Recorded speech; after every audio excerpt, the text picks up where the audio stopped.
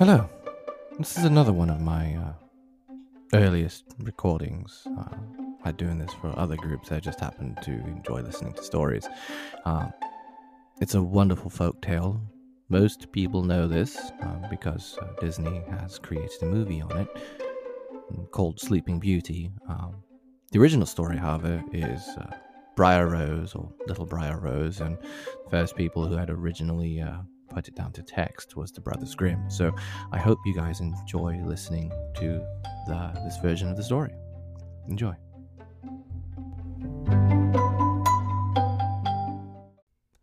Briar Rose. A king and queen once upon a time reigned in a country a great way off, where there were in those days fairies. Now this king and queen had plenty of money, and plenty of fine clothes to wear, and plenty of good things to eat and drink, and a coach to ride out in every day. But though they had been married many years, they had no children, and this grieved them very much indeed. But one day, as the queen was walking by the side of the river, at the bottom of the garden, she saw a poor little fish that had thrown itself out of the water, and lay gasping and nearly dead on the bank. Then the queen took pity on the little fish, and threw it back again into the river. And before it swam away, it lifted its head out of the water and said, "I know what your wish is, and it shall be fulfilled.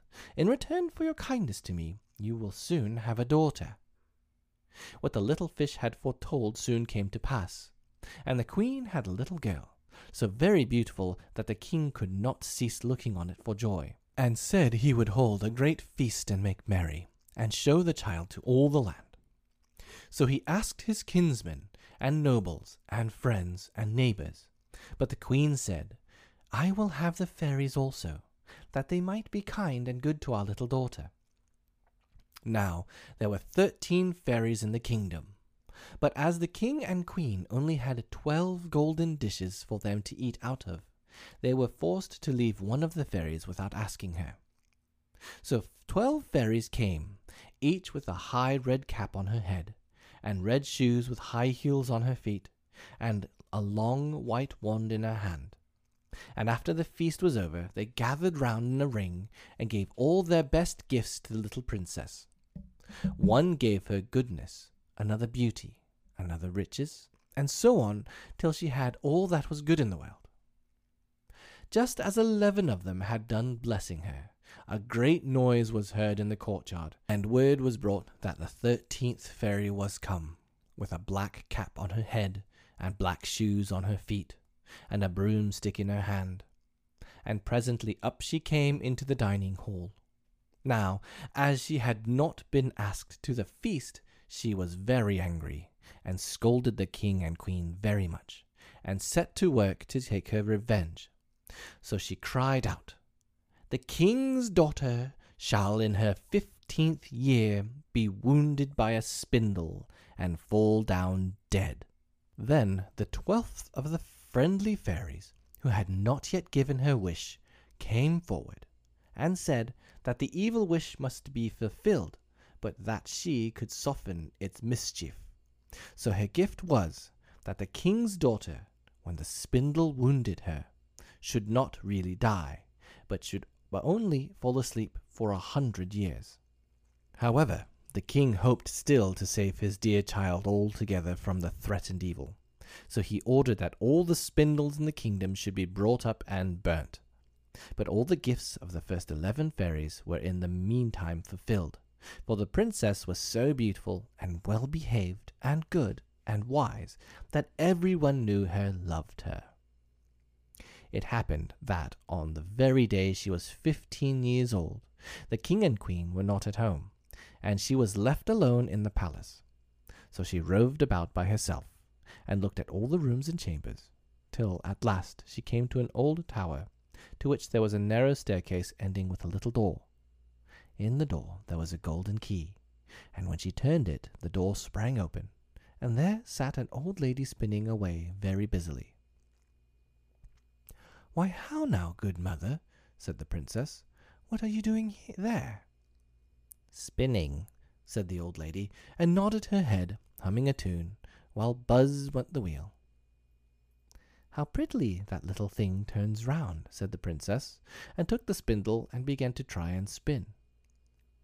But scarcely had she touched it before the fairy's prophecy was fulfilled. The spindle wounded her, and she fell down lifeless on the ground. However, she was not dead, but had only fallen into a deep sleep. And the king and the queen, who had just come home, and all their court, fell asleep too. And the horses slept in the stables, and the dogs in the court, the pigeons on the housetop, and the very flies slept upon the walls. Even the fire on the hearth left off blazing and went to sleep. The jack stopped, and the spit that was turning about with a goose upon it for the king's dinner stood still. And the cook, who was at that moment pulling the kitchen boy by the hair to give him a box on the ear for something he had done amiss, let him go, and both fell asleep. The butler, who was slyly tasting the ale, fell asleep with the jug at his lips, and thus everything stood still and slept soundly. A large hedge of thorns soon grew round the palace, and every year it became higher and thicker, till at last the old palace was surrounded and hidden, so that not even the roof or the chimneys could be seen.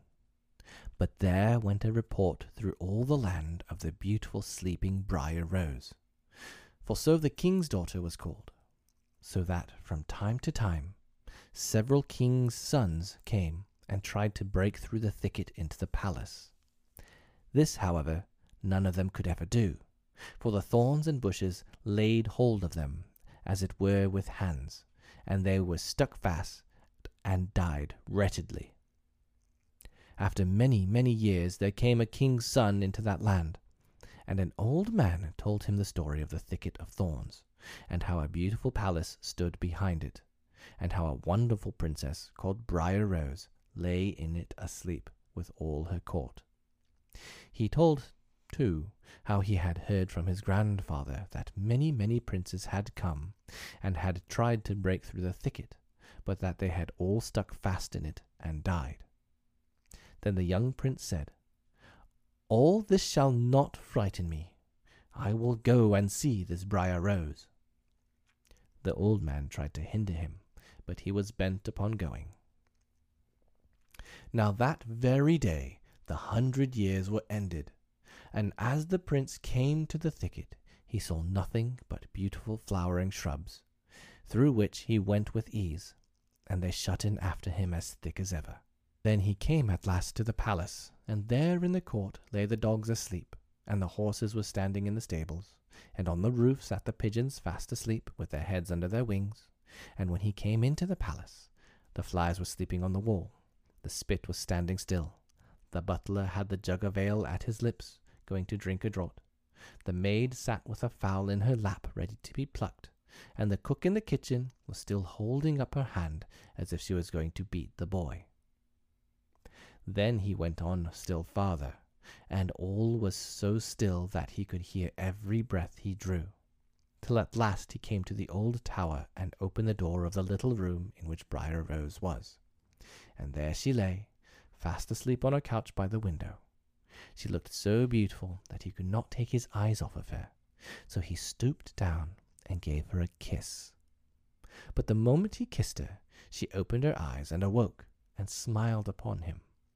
And they went out together, and soon the king and queen also woke, and all the court, and gazed on each other with great wonder. And the horses shook themselves, and the dogs jumped up and barked. The pigeons took their heads from under their wings, and looked about and flew into the fields. The flies on the walls buzzed again, the fire in the kitchen blazed up, round went the jack, and round went the spit, with the goose for the king's dinner upon it. The butler finished his draught of ale, the maid went on plucking the fowl, and the cook gave the boy the box on his ear. And then the prince and Briar Rose were married, and the wedding feast was given, and they lived happily together all their lives long.